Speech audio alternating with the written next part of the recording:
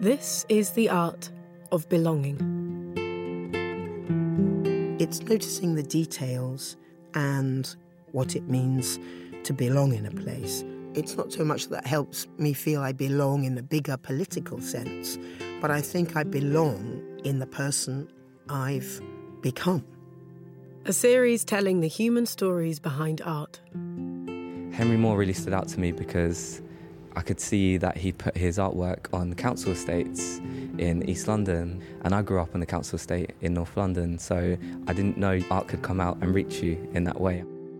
In this episode, artists, an author and a poet reflect on the experience of art and belonging. I think the best paintings are those that have gaps in them. And I think this about novels too, actually, and music, and all kinds of art, that there needs to be space for the viewer, the reader, the listener to step in and fill in the gaps. To belong, to feel an affinity with something. It gets very busy at Tate, as you can tell, and sometimes you need a space where you can hide away from everything. Just cut yourself off from all of the busyness. So I often go to the Mark Rothko Sigrid Morales room just to get that sense of belonging. It allows me to make that reconnection with what I think is important to myself. And sometimes a lot of the noise can create a different kind of ambience and different kind of environment. And a lot of times you just need something a bit more toned down and quiet to reconnect.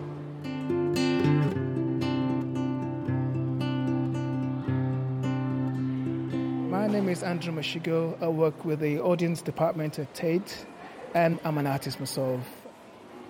Just outside there we've got the Claude Monet paintings, and it's quite bright.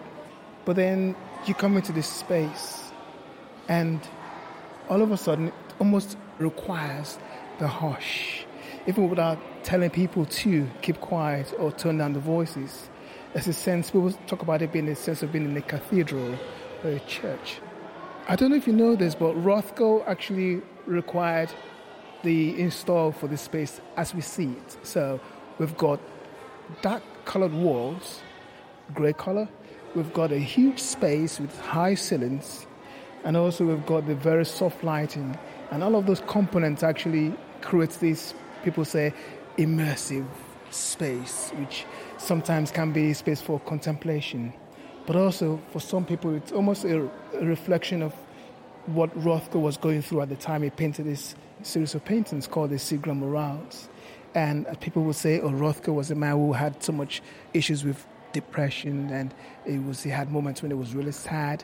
And we have pictures of him in the studio actually sitting down, having a cigarette or drink, and just almost looking out into open, empty space. And one other thing about these works that gives you the sense of belonging is they almost look like portals. So for me, it's a space where I can get a way into another dimension.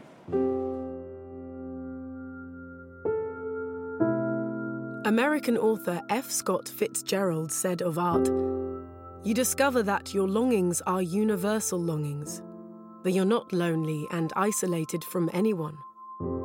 You belong." That's my kitsch corner of all the Girl with the Pearl Earring things that there are in the world that I've got. So someone knitted me a Girl with a Pearl Earring doll.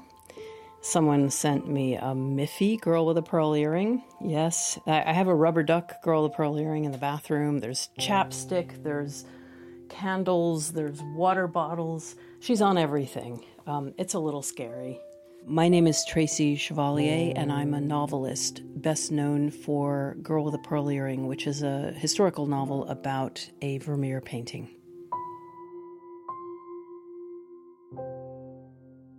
When I look at that painting, I never quite know whether she's happy or sad. And I've discovered that often when I'm happy, she's happy, and when I'm sad, she's sad. So I think that's what good art does, is that it gets you to look at yourself. And I think art, in a lot of ways, has a neutral, a very active neutral feeling that accompanies us. And that's, I think, what I'm always looking for when I go into a gallery and I look around, I might see 20 paintings in a room, and none of them does anything for me, except maybe one does, or maybe a corner of one does. And there's just something about that corner that makes that vibration between me and it. And that's always the feeling that I'm looking for out of it. It's always something that I want to have. What we see now is we've got about 10 kids, maybe about 11 to 14 years old, just coming to the space and really happy, jovial, and almost talking at the top of the voice. And actually now they begin to quieten down. Again, there you go. The sense of this immersive, contemplative space seems to have taken control on its own. And once in this very corner bench, I've actually seen a lady sitting down there and clearly sobbing. It wasn't a painful cry, but it was definitely something about the space or how she felt. And initially my human instinct was to go to her and ask her if there's anything we can help her with. But as soon as I felt that, I thought, actually, no. She's probably just going through the Rothko experience where she's just making that connection with the work. Belonging. A sense of being at home, of being a part of a place. My name's Lubaina Hamid, and I'm an artist. I came to Britain when I was 4 months old with my mother, who had gone to Zanzibar to marry my father.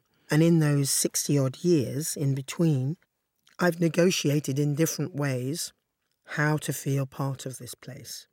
But if you are a person who has come from somewhere else and every day people ask you where you're from, you develop a script. So, of course, my script reads that I'm from Zanzibar and it sounds like a movie. Do you know what I mean? It sounds exotic and other.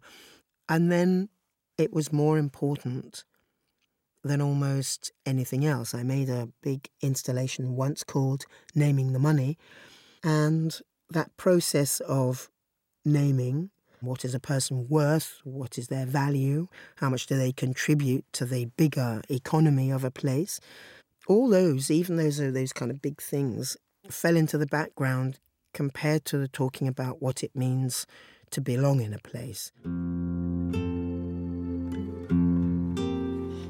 Abstract paintings, if I find them. That's messy. My name is Anahita Rezvanirad. I'm from Tehran and I have been living in the United Kingdom for 15 years now, and I paint. One of my problems being here after 14 years is I feel like I'm cushioned. I'm separated from all the harshness and realities that goes around the world, but my painting links me to these other things, to what else is going on in the world. So in Iran, it's like, it's so controlled what you can say and what you cannot say. But then when I came here, I suddenly coming to a place and I kind of straight away became art student to stay on. So suddenly you're allowed to do whatever you want to do, paint whatever, say whatever, do whatever. And that is such a huge thing that paralyzes you. Sometimes I feel like, it was good that somebody told me what I couldn't do, so I was left with one option and I did that. So it was really, really tough at the beginning, and you're dealing suddenly with all these, like homesickness, immigration, identity, memory. You're dealing with all of that, and so much of the painting is about understanding. So in order to explain things to myself, I started painting from photos that people get in the media here, which is all about guns and women wrapped up in black chadors, and to deal with what it is that part of my identity. And my friends ask me, why do I paint such like violence painting or so much war and so much like soldiers and guns? I don't know, because I have a really nice life here now. But I feel like it's a kind of homesickness.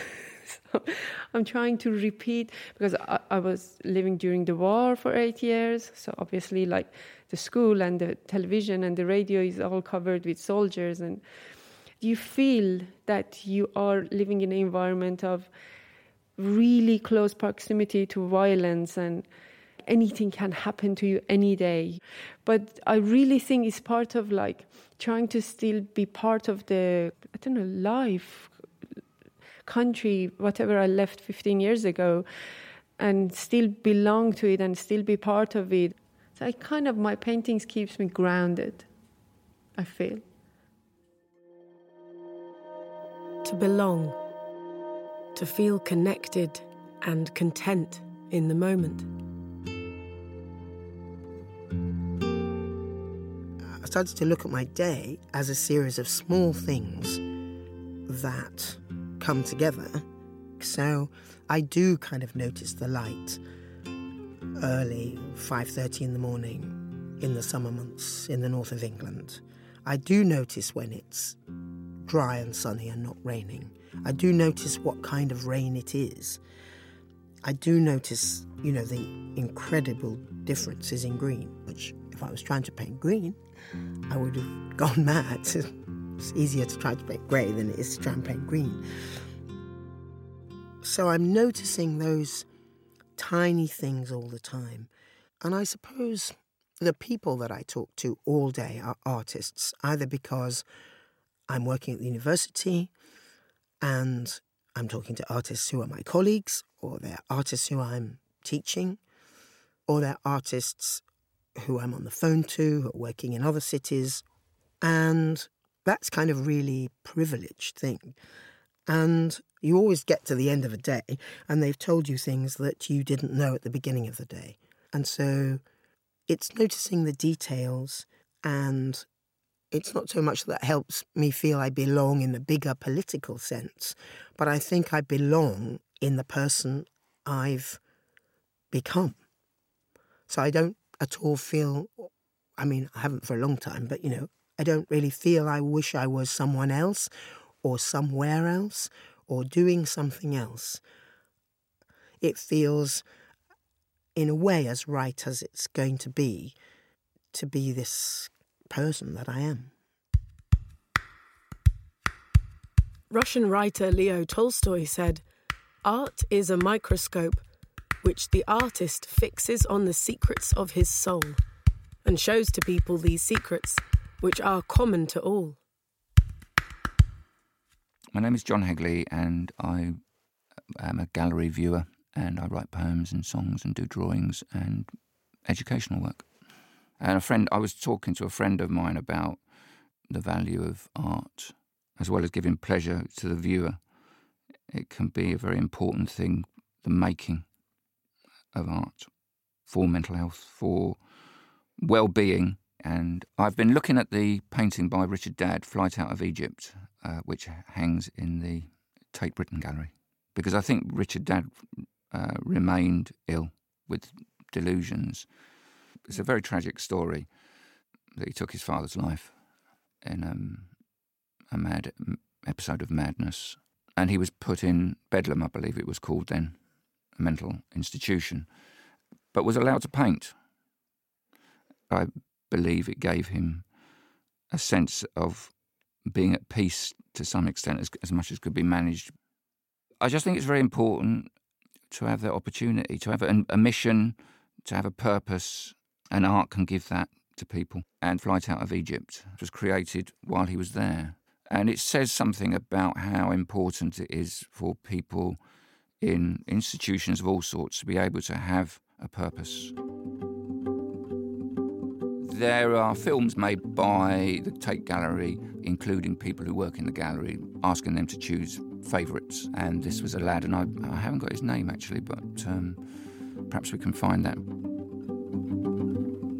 We were keen on the lad who spoke in the Tate Gallery film about how Richard Dadd had struggled with madness, but still could create this work that made this young man such a fan.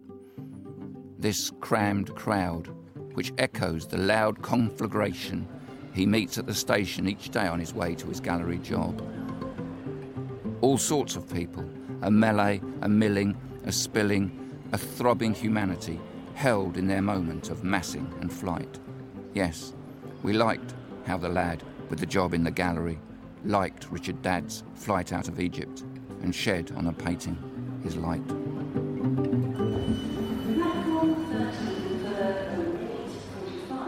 When I look into it and I find the story behind it, that really gets me on board, and that's what happened with this artwork. My name's Corey Samuel. I'm the lad with the job in the gallery, and I do love that painting by Richard Dadd. The thing with Richard Dadd's work is it's really visually busy and intimidating to look at, and I think if you did look at it just once, you wouldn't like the painting. But I'm a big fan of challenging perceptions, especially artworks that I don't like the look of at first. But then the more you look at it, the more detail you can see. You can see the characters communicating with each other. And then it makes me think, I wonder what they're saying to each other. I wonder what a marketplace in Egypt would be at this time. I wonder all the different ethnicities coming together from all over Africa and Europe. The more I look at it, the more it resonates with me. And I was just blown away that you could have an artist this talented that was committed, criminally insane, into a psychiatric hospital, about 200 years ago almost. And it kind of made me challenge my perceptions of mental health awareness.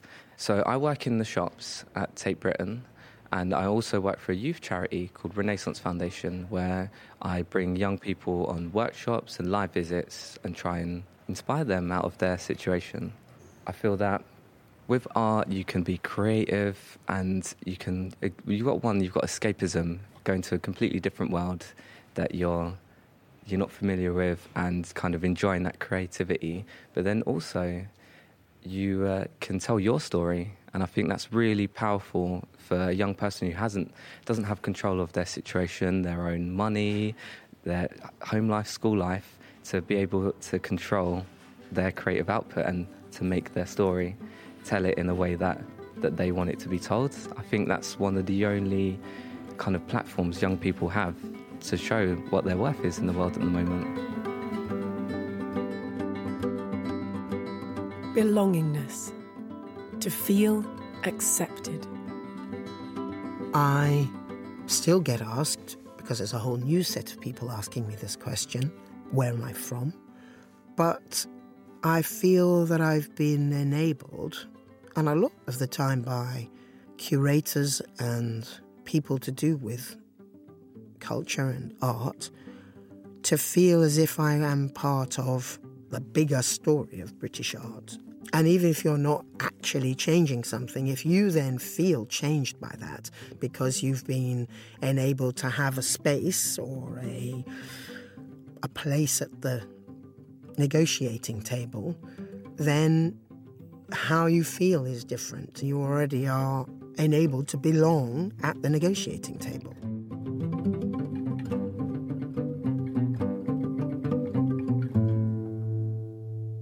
I think whenever you make something, whatever the end product is, whether you're painting something, drawing something, sewing, quilting something, you have a relationship with it, and it accompanies you through your time making it. When I was working on quilts in Wandsworth Prison for Fine Cell Work, a charity that goes into prisons and helps prisoners learn to sew, one of the things I said is when you're holding a quilt in your lap and working on it, it literally takes on your imprint. It takes on your skin, sometimes your blood if you prick your finger. It takes on your hair. It takes on your sweat. It takes on all of every inch of it well, from feeling it, touching it, and looking at it. And I think all kinds of art is like that. I sometimes wonder how artists manage to give away what they make and then never see it again. Having said that, I've made quilts and given them to people, and I'm never going to see them again. But the joy I feel that I know that there's a part of me that's gone with them is very strong. To belong. To feel a sense of recognition. I'd been to Tate Modern on a school visit when I was in secondary school, but even my experience then, it was quite intimidating. I didn't know that I could actually go in there. I thought I had to have some kind of knowledge about art to walk in the door and appreciate the place. But then I realised when I went there, it wasn't that way at all.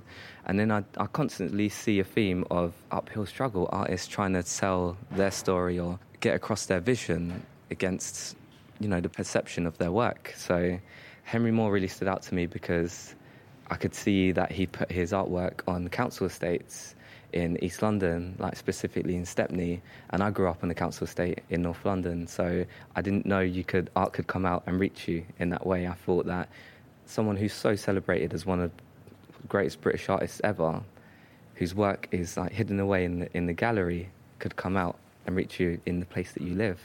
So I really liked seeing that there's more to it than the veneer of it being in a gallery. That made me feel that I could tell my story and I could make my own artwork. And the thing that it changed, I realised I didn't need an education in art to do that. I just needed to do it myself.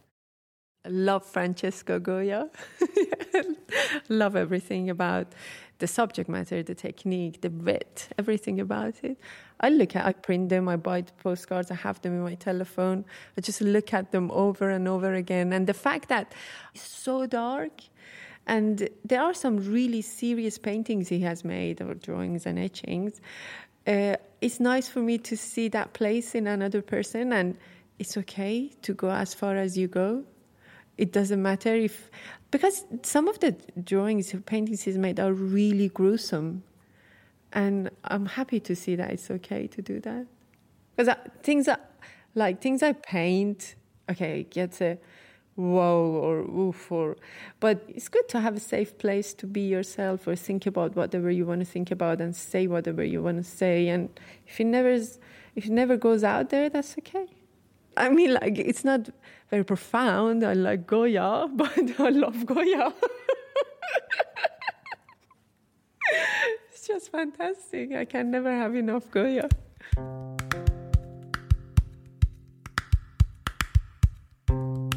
French artist Paul Cézanne said, "Art is a harmony parallel with nature." There is a pulling and pushing back and forth between you and the work of art. And that's what I love about art, is that it always has me working. I've likened it before to a song that ends on the second to last chord, so there's no resolution. And the resolution is what you make in your own mind of it.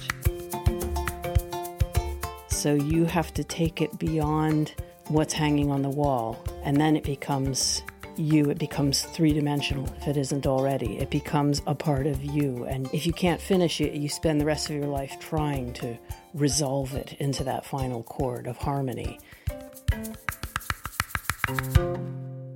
If you enjoyed this podcast, please do rate, review, and subscribe. The Art of Belonging was produced by Sarah Cudden and Alia Kassan. It was a Falling Tree production for Tate, with music from Camilo Tirado and the Cabinet of Living Cinema. The reader was me, Talisa Teixeira, with special thanks to all our contributors. To find out more about Tate podcasts, visit tate.org.uk/podcasts. Or subscribe in Apple Podcasts or Acast.